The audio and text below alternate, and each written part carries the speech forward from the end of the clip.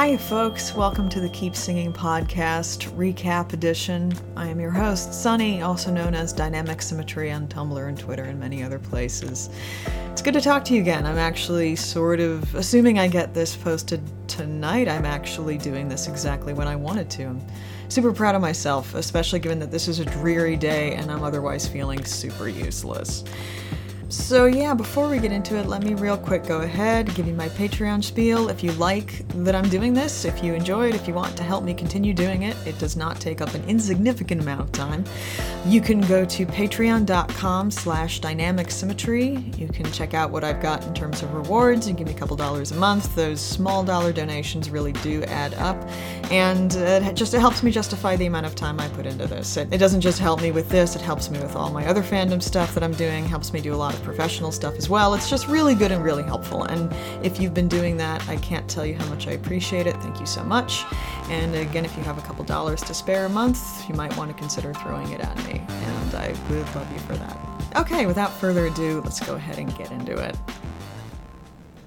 So you might recall last episode I expressed a lot of impatience regarding the world building, and in particular what has happened with the time jump. Kind of all of the implications that the time jump has, the problems that creates, the fact that we are having problems and conversations between characters and friction and conflict that, I mean, really we should have had that within the first 6 months. It's just strange to have it after a year.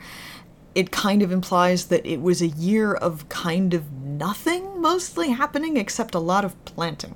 And they built a windmill.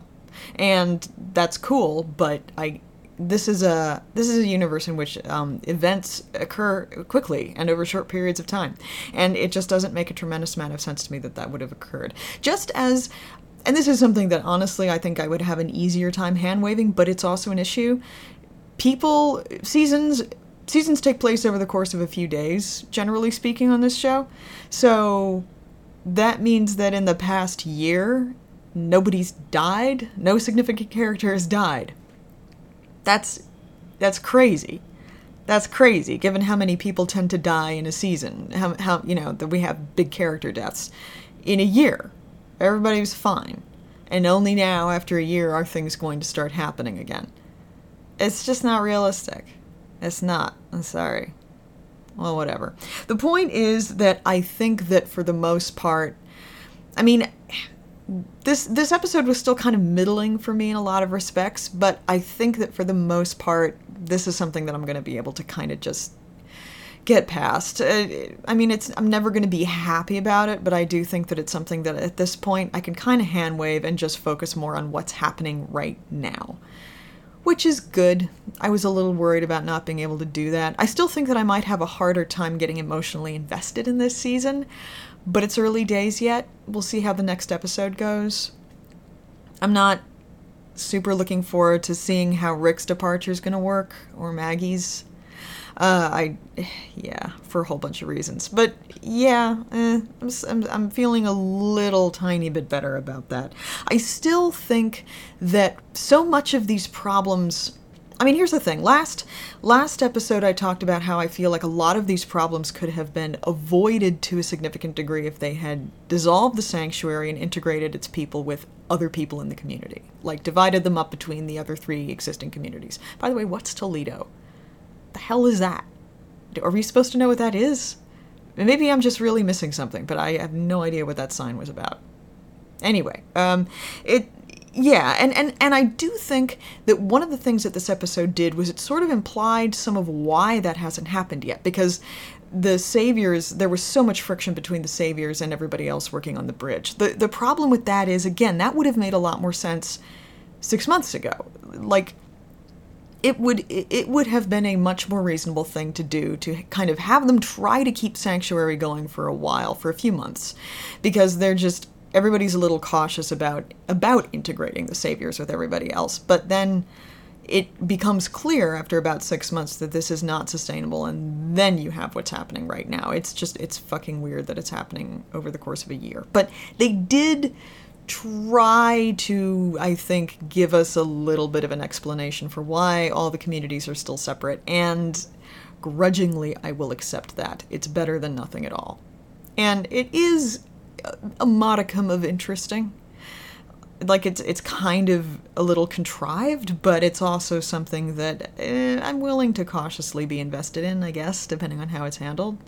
I like Daryl punching people. That's always a plus. So, yeah. Moving on. I'll be alright with it, I guess. Daryl. Let's talk about Daryl for a minute. Daryl is something that I just did not pay enough attention to in my last recap. And then I saw something that somebody said on Tumblr, and I was like, holy shit, like, I really should have talked about that more. And in fact, I wrote a fic about it called Never Finish a War Without Starting Another, and if you want super angsty Daryl kind of set right now, and a little bit before Season 9, dealing with how he's not okay at all, maybe you want to go check it out. I think you might like it. Prior to this, Daryl's association with the Sanctuary is fucking awful, you guys. Like, this is the place where he was kidnapped and taken to and imprisoned and tortured and humiliated and degraded, and it was hell for him. And he saw other people being hurt and humiliated and degraded, and he's just got nothing but negative associations with it. He, of so many people in Team Family, has all these really, really poignant, piercing reasons to not want to go anywhere near it, to just absolutely hate it. And here he is living there?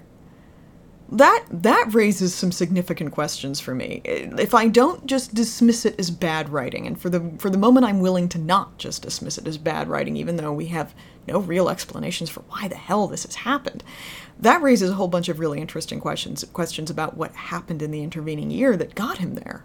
And what's been going on with him emotionally since then.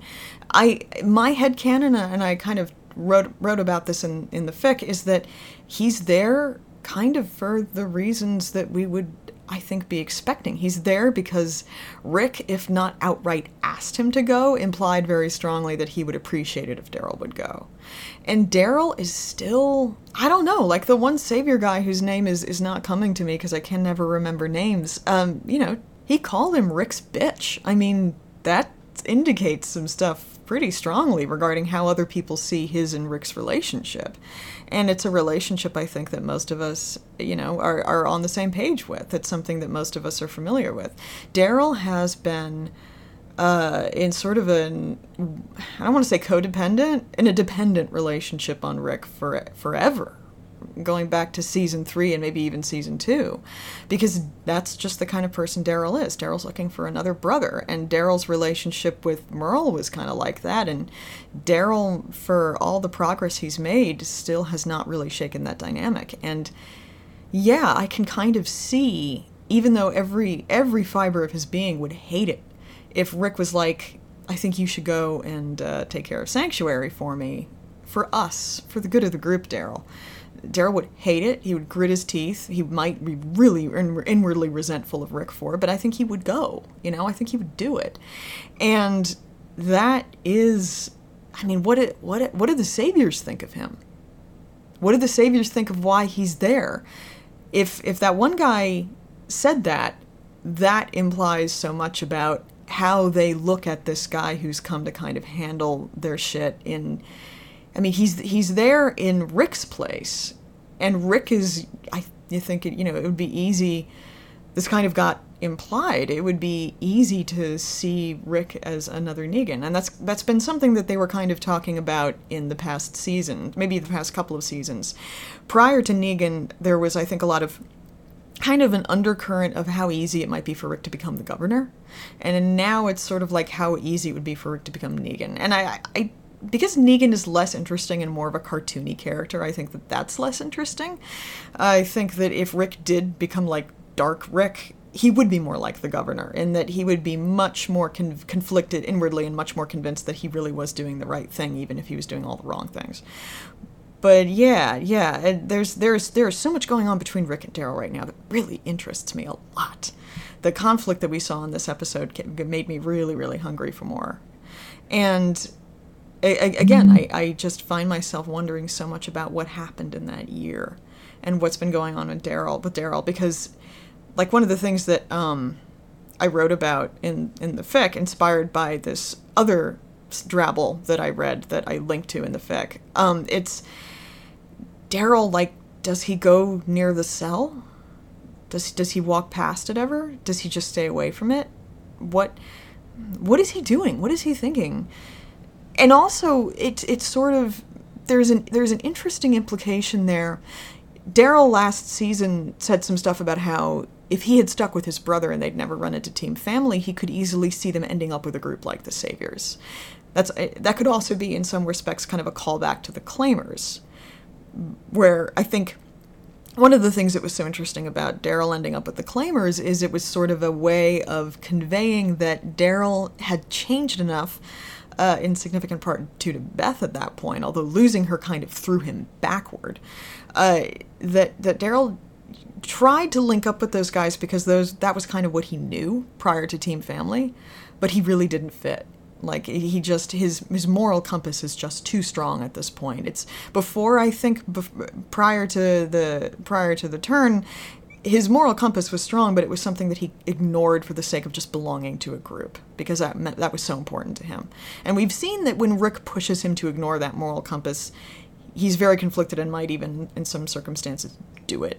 But even now, even in the dark place he continues to be in, which I'll get to in a second because that also interests me, his moral compass is strong enough that I think that he's still conflicted, but that conflict is more intense, and he is pushing back against Rick more now.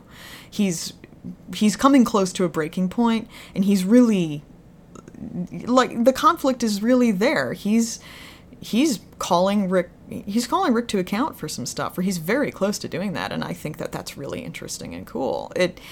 One of the things I mentioned last week was that Daryl is, at the end of the day, much more practical than Rick, and much more willing to face hard, unpleasant truths, and much more perceptive about everything. That's kind of always been the case.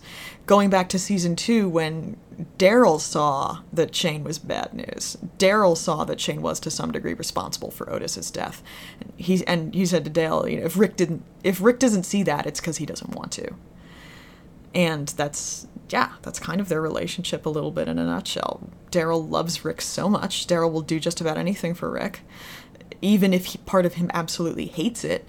But Daryl's also aware of the fact that Rick just doesn't see shit he doesn't want to see, that Daryl sees regardless of how much he does or doesn't want to see it. I think Daryl's only real blind spot is himself. And only in some ways. He is, I think, in many respects blind to his own goodness, but he's very aware of his own faults, and not only is he not afraid to face them, but he obsesses over them in ways that are bad. Yeah. So talking a little bit about where Daryl is right now, he's still, I was wondering where he was going to be after a year, because, there's been all this stuff over the last couple seasons about him being in, quote-unquote, a dark place. I'm making air quotes with my fingers. A dark place. And you can argue about how much that has to do with Beth. I think it has a tremendous amount to do with Beth. I don't think that it's all to do with Beth. I think that now it is equally about Glenn. And also, I think there's a healthy dose of Denise in there still. I think we absolutely should not forget how important she was to him, and how he was really starting to warm to her, and she was really starting to become important to him. But I was wondering if after a year he was going to kind of be better, if he was going to be improved. And I was looking forward to that, because I really want to see him kind of be in a different place, but I was also kind of like, fuck, we're not going to see his progress out of darkness. And that's not the case. Like, he's still not doing great. And I think that a lot of that is probably to do with the fact that he's been living at the sanctuary for, we don't know when he got there. We don't know how long he's been there, but I think he's probably been there for most of that time period. Because I think they wanted to get somebody in there to try and stabilize things as soon as possible, even if they weren't going to do all this other shit as soon as possible that they really should have done. But he's still not doing great. In fact, he doesn't really seem to have changed from a year prior. And I don't know what I think about that. It could be the writers just continuing to be kind of lazy where he's concerned, which I feel like they kind of have done. Or it could be conscious on their part, and they could be among other things, they could be starting to set up what's going to happen to him after Rick and Maggie are gone. And I think that a lot of how that works will depend on what happens to them. How does he lose Rick? How much of that, of the responsibility for losing Rick does he take on? How much does he blame himself? If at all, he may not, but Daryl tends to blame himself for everything. So that, I think, is going to be an important factor. And how we lose Maggie is also going to be important. And I'll come back to that in a second, because I think something very interesting and important happened with that in this episode that I really want to focus on. It hit me real hard when it happened. But yeah, he's not in a good place. He pretty clearly does not... Maybe we've seen that he gets along with some of the Saviors, that he's willing to work with them, but I still really don't think that he likes or even trusts most of them. And after a year... again, this is a guy who, when he lives with people long enough and he works with people long enough, he does tend to warm up to them. He does tend to get to a place where he's willing to kind of trust them. Partly just because his instinct is so intensely to belong to a group. But that does not seem to have happened here. And I would suspect that living in a place where he's separated from the people he really still cares about, the few people in the world he still cares about, has also been really hard for him. And I think he's probably just real strained, and his temper still seems to be on a real hair trigger, especially compared to, just think back to how he was at the beginning of season 4. Like, he was pulling Rick off people. He was the peacemaker. He was trying to take care of everybody. He was trying to calm everything down. The one time we saw him really display some intense aggression was with Bob, and the reason why he did that was because Bob put the group in danger he put the group in danger for substance-related reasons, and I suspect that was especially hurtful to Daryl because he has a family history of substance abuse. His father was a drunk, his mother was also an alcoholic, and Merle was into all kinds of shit, including crystal meth. I'm pretty sure I recall that right. God knows what else he was into. Yeah, that was like the one time we saw Daryl kind of lose it, and he didn't lose it. Like, it was just really intense aggression, but it wasn't him losing it like he does now, where, he's punching people and he's yelling, he's waving his arms around, and it's a lot more like season 1, although I think that season 1 Daryl was threatening violence a lot, but he wasn't necessarily going as far as committing a lot of violence, and here Daryl will just fucking go after you, and he doesn't care, and you have to physically pull him off somebody. So he's doing a lot worse than he was in season 1, in many respects. But yes, Daryl is actually interesting me now, and he wasn't so much in the last episode. There's actually stuff going on with him now that has me tentatively interested.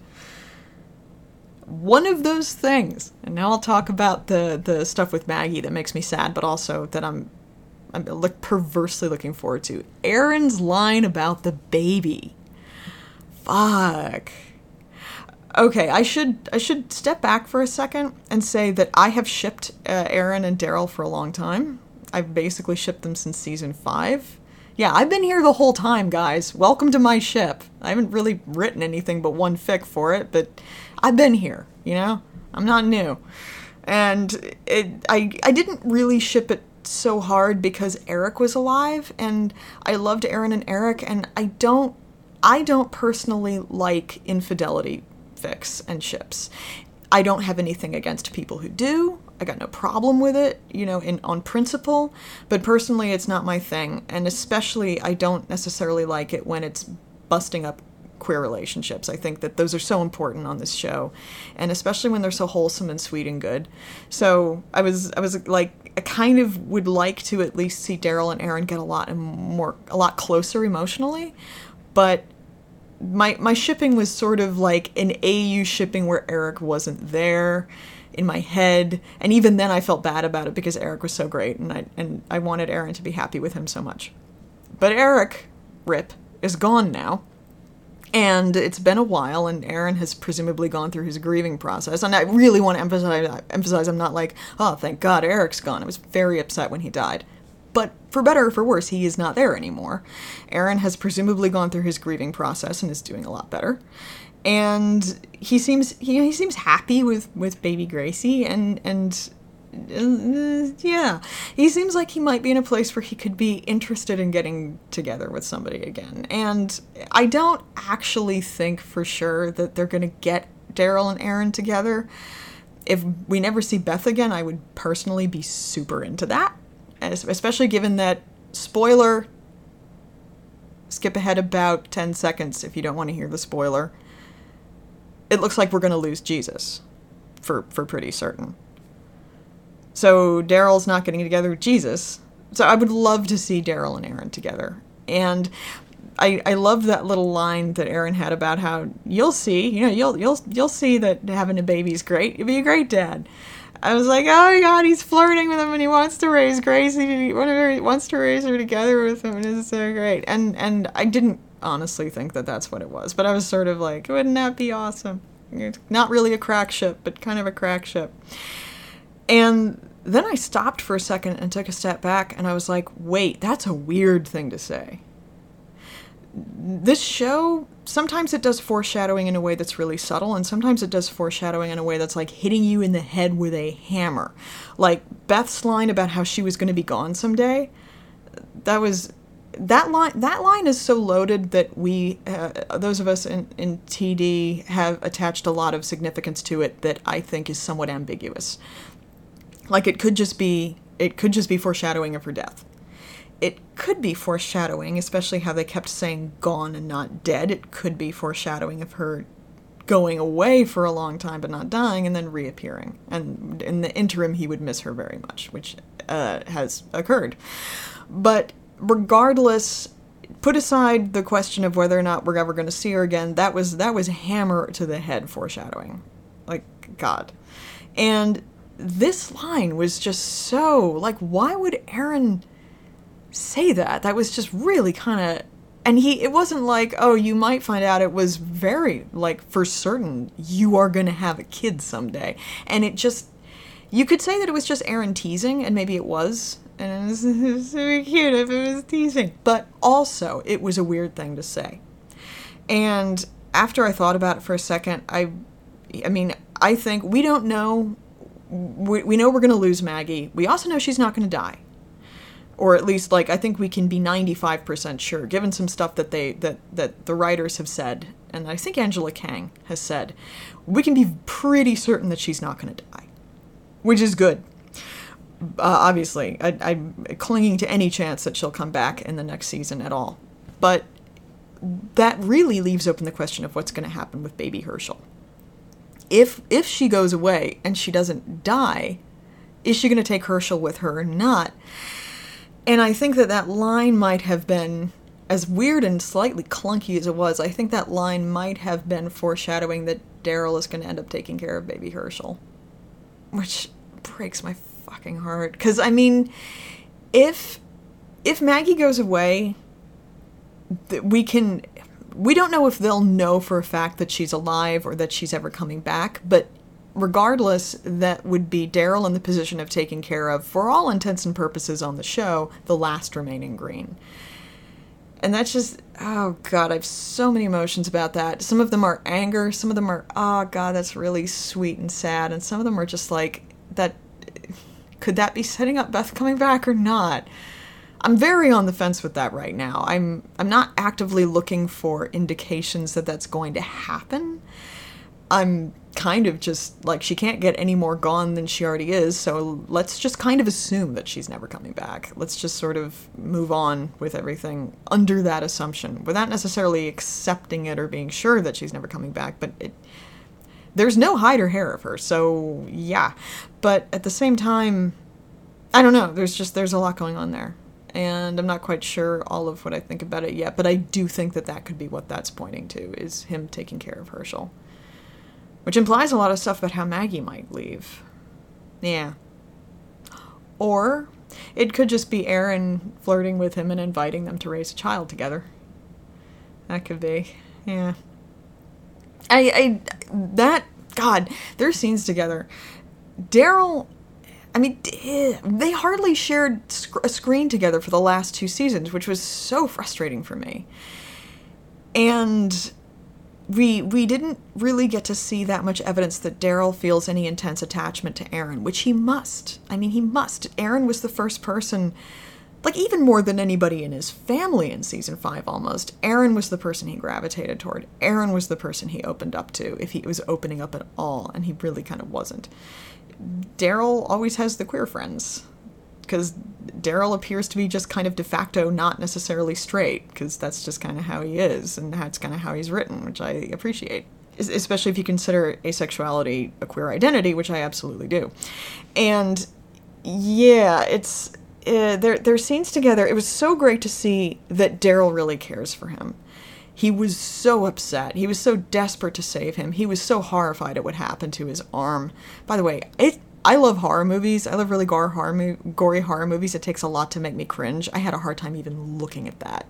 There's something about realistically crushed and broken limbs that I have a hard time kind of looking at that. And that was just, in a good way. Like, I thought that sometimes Nicotero's effects can be really cheesy and dumb, and sometimes they're awesome, and that was really good effects. I liked that.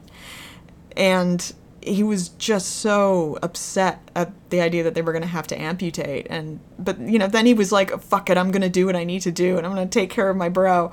And then Aaron grabbed his hand, and it was really cute and really sweet. And then after he's sitting by his bedside, and he was so mad that he ended up, like, getting into a really big fight with a guy and hitting him in the head with a pan, and that was good. And there was so much going on there that I really appreciated. Please, show, don't do the thing where you give me something like that and then I never fucking see it again. If you're setting up any attachment between the two of them, can we please continue to have it? Especially since it looks like Aaron's in it for the long haul this season. God, please, please, please let him not die. Yeah, I want them. I don't honestly expect them to end up together, but I really would like that. That would make me very, very happy. And then they would have 2 children to raise together. If he ends up taking care of Herschel. Yeah, I do think he'd be a good dad. I think Aaron's right about that. Aaron's also very perceptive. It's one of the reasons why he had the job he had. Okay, let me move on. A quick comment about the other 2 ships that we saw in this besides Roshone, which you already know my feelings about Roshone. It's perfect and pure and wonderful. I continue to absolutely love Carol and Ezekiel so much, and my head exploded when he said that he had a speech, and he was so disappointed. Like, he clearly had in his head this fantasy of how this was going to work when she finally said yes, and he was going to get down on one knee, and he was going to make a speech, because he's a big showboat in a sweet way, and everybody was going to share in their joy, and it was just going to be romantic and sweeping and out of a fairy tale, even though he made that little speech about how he knows that fairy tales aren't, like, real. But at the same time, he so desperately wants them to be, and he's going to try and make them real, because that's who he is. And how she did this, because she's just grudgingly backing into this marriage, even though she really clearly wants to be in it. And she's just like, I'm just going to try the ring on. And I'm just going to see if I'm not saying yes, just seeing if it fits. And he was just like, he knows she's saying yes. And he's just glowing everywhere. He's like incandescent with happiness. I'm sorry. If you don't like this ship, you're fucking wrong, and you should feel bad about your choices. I ship and let ship, but I'm gonna fucking say it. If you don't love this ship, or at least if you don't accept that it's wonderful and perfect and it's great how happy they are, fuck you. Like, you're just wrong. Yeah, and it's just, I love this ship because it's just been built so well. This show really does do ships pretty well for the most part, and it just, ever since he brought her pomegranates, oh god, it's just so perfect. And they're gonna get married and have a honeymoon. I mean, probably, if the spoilers are correct, they're gonna get married and have a honeymoon. And when has that ever happened on this show, right? Oh, it's so great. Head exploded. Yeah. Other ship. Anne and Gabe. Where did that come from? Like, I don't necessarily dislike it, I just don't understand it. Maybe I would need to go back and watch the last couple seasons. Maybe I would change my mind. It's been a while. When I rewatch the show, I only really rewatch up to, like, I honestly haven't really rewatched past Coda, and I don't know when I last saw Coda. I think I've only seen little bits of Coda. I just haven't really rewatched it in full since it happened, because, I mean, for obvious reasons, I think. But, yeah, it just kind of seemed like it was out of nowhere and not great, and I don't really think they have much chemistry. I don't want to begrudge anybody being happy on this show. I think it's about fucking time that somebody be happy, especially the two of them. Everybody's been miserable. Everybody deserves to be happy. At the same time, I don't feel it. It's just strange. And it really did come out of nowhere. And, okay, well, I do like that she's kind of sexually aggressive, because that totally is in keeping with when we first met her, and yeah, I appreciated that. And I just love Anne in general. I've loved her from the very beginning. I love her now. I'd love to see more of her, but just not... Again, it's not that I'm not down with the ship, but I just don't really see it, and it's kind of strange. Okay, my response to that is just kind of shrug, but yeah. Let me talk real quick about the portraits. I did not notice those at the time until somebody sent me an ask and kind of clued me in. First of all, I think we can assume that Anne painted those. This is the first reference to Beth's existence that we've gotten in like 3 seasons. Nobody said her name. Nobody's made any explicit reference to her existence. After Coda, we got the conversation between Daryl and Carol, and we've had some sort of arguably a little ambiguous in some respects, arguably not, references to her, mostly in season 5, and really not anything since then. Daryl was carrying her knife around for a while, but we've lost that. And yeah, we haven't, as far as the show's concerned, it's like she didn't exist, which has been strange and uncomfortable. Granted, yeah, other characters have kind of, not been super referenced since they died, but Merle's been talked about since then. Herschel's been talked about since then. Glenn had what I call his Up With People speech, where he mentioned a bunch of people explicitly and did not mention Beth, which Emily Kinney seemed to, if I recall, look a little askance at, although maybe she was kidding. And finally, we actually see some recognition that Beth existed. A little jarring, actually. I'm glad that it happened. I think it's really sweet that Maggie has pictures of people on her wall. I kind of like to imagine her sitting down with Anne and describing them and painting them according to her description. And I don't know, I think that would have been a really sweet scene. I understand why we didn't see it, but it would have been cool to see. I guess that's kind of what Vic's for. And also, I'm pretty sure that I saw Sean and Annette. I think she had her whole family there with Glenn in the center. It's just really sweet.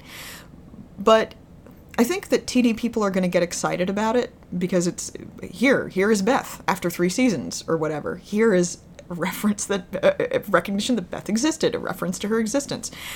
I personally am inclined to not attach any real significance to it. Maybe. Could be. It's interesting that she's reappearing now, but in any respect, but I personally think that it's just that Maggie is settling into a home in a way that she hasn't before. She's building kind of a family here, and she has her old family on the wall as a way to tie her past in with her present and her future with this new family. I think that's what it is. I do think it also ties into the stuff in the opening credits where there are all these little in-jokes. Not in-jokes, there are all these little Easter eggs that have to do with the past of the show. The theme of this show that they're hitting super hard right now, a way that actually makes me roll my eyes a tiny bit, is that this is a new beginning, all in caps. And I like that the opening credits are kind of implicitly saying, yes, this is a new beginning. At the same time, we are very cognizant of our past. I like that. That makes me, as I think I said in the last pod, that makes me hopeful about how they're going to be handling the story going forward. That I like, one of the things that I really like about this show is that this is, for the most part, a show that remembers its own history and goes way, way back to very early in its history to tie things in the present to that. And I like that. So I think that the pictures are another part of that, and that is the only significance I'm inclined to attach to them. I do think it's kind of funny that Beth's picture is based on a promo shot. It was kind of like just the image of like of like Maggie pulling out the promo shot and being like, here, use this as a basis. It's easier than me explaining it, easier than me trying to describe her. Yeah, it's kind of funny. But yes, I thought that was interesting and noteworthy. What to make of it, we'll see. But I'm inclined to not attach any more significance to it than what I said. Again, in that scene, I should say once more that I have a disability-related problem with remembering names. I have to be exposed to names over and over and over and over to retain them. They have to be very important. They have to be very central. People have to say them a lot before I retain them. I do not remember the name of the woman with the record collection in the van and the two sidekicks who are kind of strange. And don't send me an ask reminding me of who she is, please. I'll find it myself. I don't need people to remind me. I appreciate people being helpful. Just don't do that. Don't send me an ask saying, by the way, it was X. It's okay. I'll find out for myself. I didn't bother to do it before I recorded this. But I think that it's interesting that she's still in the picture. I think it's very interesting the reference to the fact that she is still in contact with them. She's still sending them letters. She is presumably still sending them useful information. That is interesting. The fact that they mentioned her again, that could just be sort of a, by the way, this has also been going on in the past year, and it's part of our rebuilding process. Or, and this would be my suspicion, it is additionally setting up her reappearance in the future. I think that we will see her again. She was too interesting and too quickly established as an important character, an important, like, tertiary character, but an important character. I thought instantly that was not going to be the last time we saw her. Now, the big question, and I'll talk about this in a minute, is does she have anything to do with the helicopter? I personally think no, but it's not a strong no. It's not really based on anything more than a gut feeling. I think she could very well have something to do with the helicopter. But yes, I thought it was interesting and cool that she got referenced again. I thought it was interesting and cool that it was implied that if Maggie did want to join her, Maggie could. Like, has she said something in her letters that suggests that might be an option?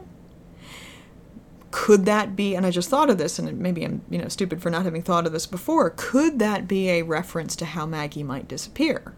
Is Maggie going to go and join her? That could be. That would be interesting to see. Although that does leave open the question of why she would leave Herschel behind if she is going to leave Herschel behind in Daryl's care. Yeah, all kinds of big questions right now. Strong implications and lots of foreshadowing without any real answers about how this is going to end up looking. The helicopter.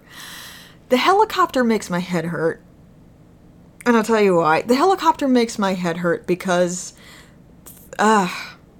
three people who are still alive and in the group, unless I'm forgetting somebody, have seen the helicopter. Know conclusively of the existence of the helicopter. Rick has seen the helicopter, and obviously knows all about the helicopter. At least she knows the most of anybody that we, currently have on screen. And Negan has seen the helicopter. That's three people. Is anybody talking about the helicopter? Has Anne mentioned the helicopter to any of her new friends? Has she talked about it at all? I get the sense she hasn't. Has Negan bothered to mention the helicopter to Rick? Strikes me as the kind of thing he might toss out there as kind of a taunt and sort of like a I know something you don't know type thing. But I don't get the sense that he's done that. Rick knows about the helicopter. Has at any point Rick said to Michonne in Pillow Talk, like, oh, by the way, I saw this helicopter. I don't really know what that was about, but we might want to look into it because somebody out there appears to have a helicopter. Did Rick think he was hallucinating? What is going on? It's very odd. I also, I honestly wonder if what we saw was the helicopter. I might be completely off base here, and in fact, I wouldn't be surprised if I was completely off base, but the light that Anne saw, and she, as far as I could tell, and my speakers on my TV are a little messed up, but as far as I could tell, she wasn't hearing the sound of the rotary blades. There wasn't like a chopper sound. It was just the lights. And I don't know offhand the top altitude that a helicopter like that can fly in, but I wonder if that was actually a plane. Now, planes also make noise, depending on how high up they are. Like, passenger planes, your average plane flying overhead does, even if it's like flying at cruising altitude, does sometimes make noise that you can hear. But I wonder if that was not a helicopter. I wonder if that was a plane. Which, if they have a helicopter, it's not out of the question that they'd have a plane.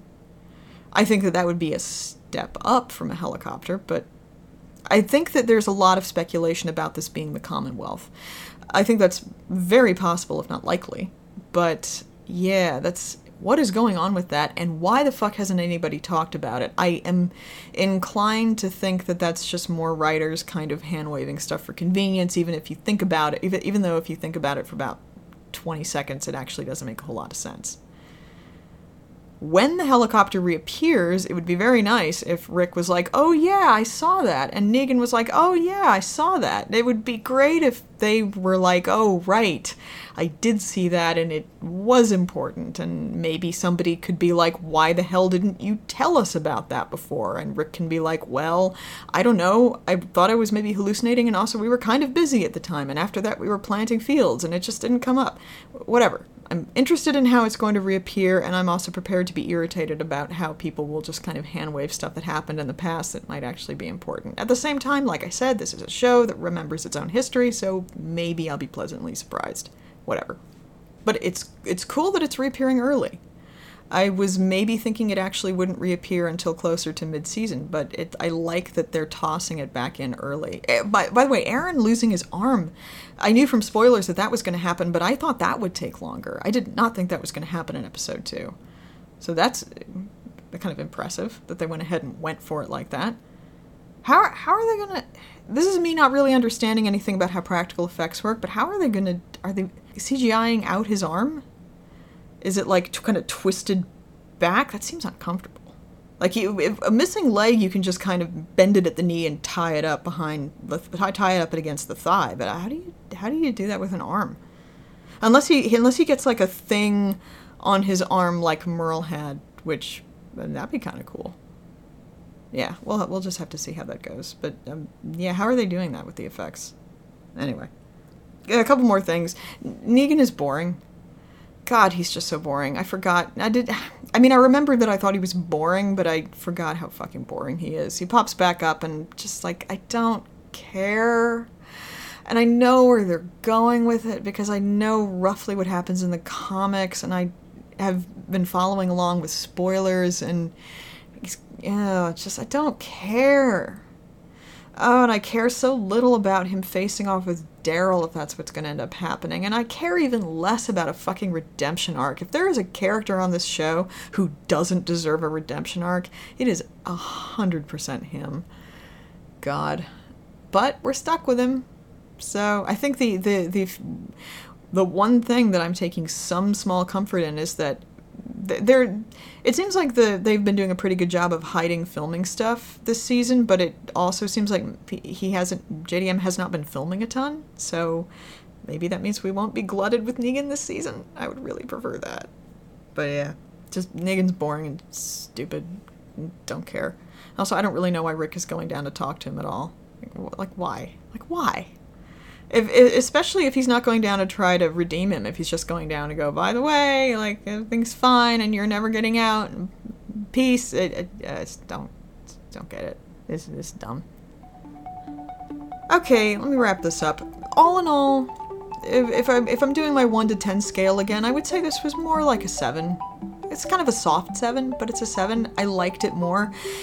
I did feel like it was kind of all over the place narratively. It seemed unfocused, but I did feel like because they could move past a lot of the establishing, they were able to actually start moving the plot forward in some ways that I thought was interesting. They did a lot of stuff that I thought was cool. There was a lot of stuff that I saw happen that I really appreciated and that I'm into. I feel slightly more invested. I feel slightly more invested, and I'm more hopeful about how the rest of the season is going to go. So yeah, I remain cautiously optimistic, but I would say I'm slightly less cautious now. But all in all, I'm pretty much where I was, just only slightly less annoyed. Okay, gonna shut up and edit this and get it posted. Thanks so much for listening. You all seem to enjoy the last one. I hope you enjoyed this one too. I'm continuing to enjoy it as well. I'll try and keep it going. Thanks so much for your support, and I'll speak to you next week.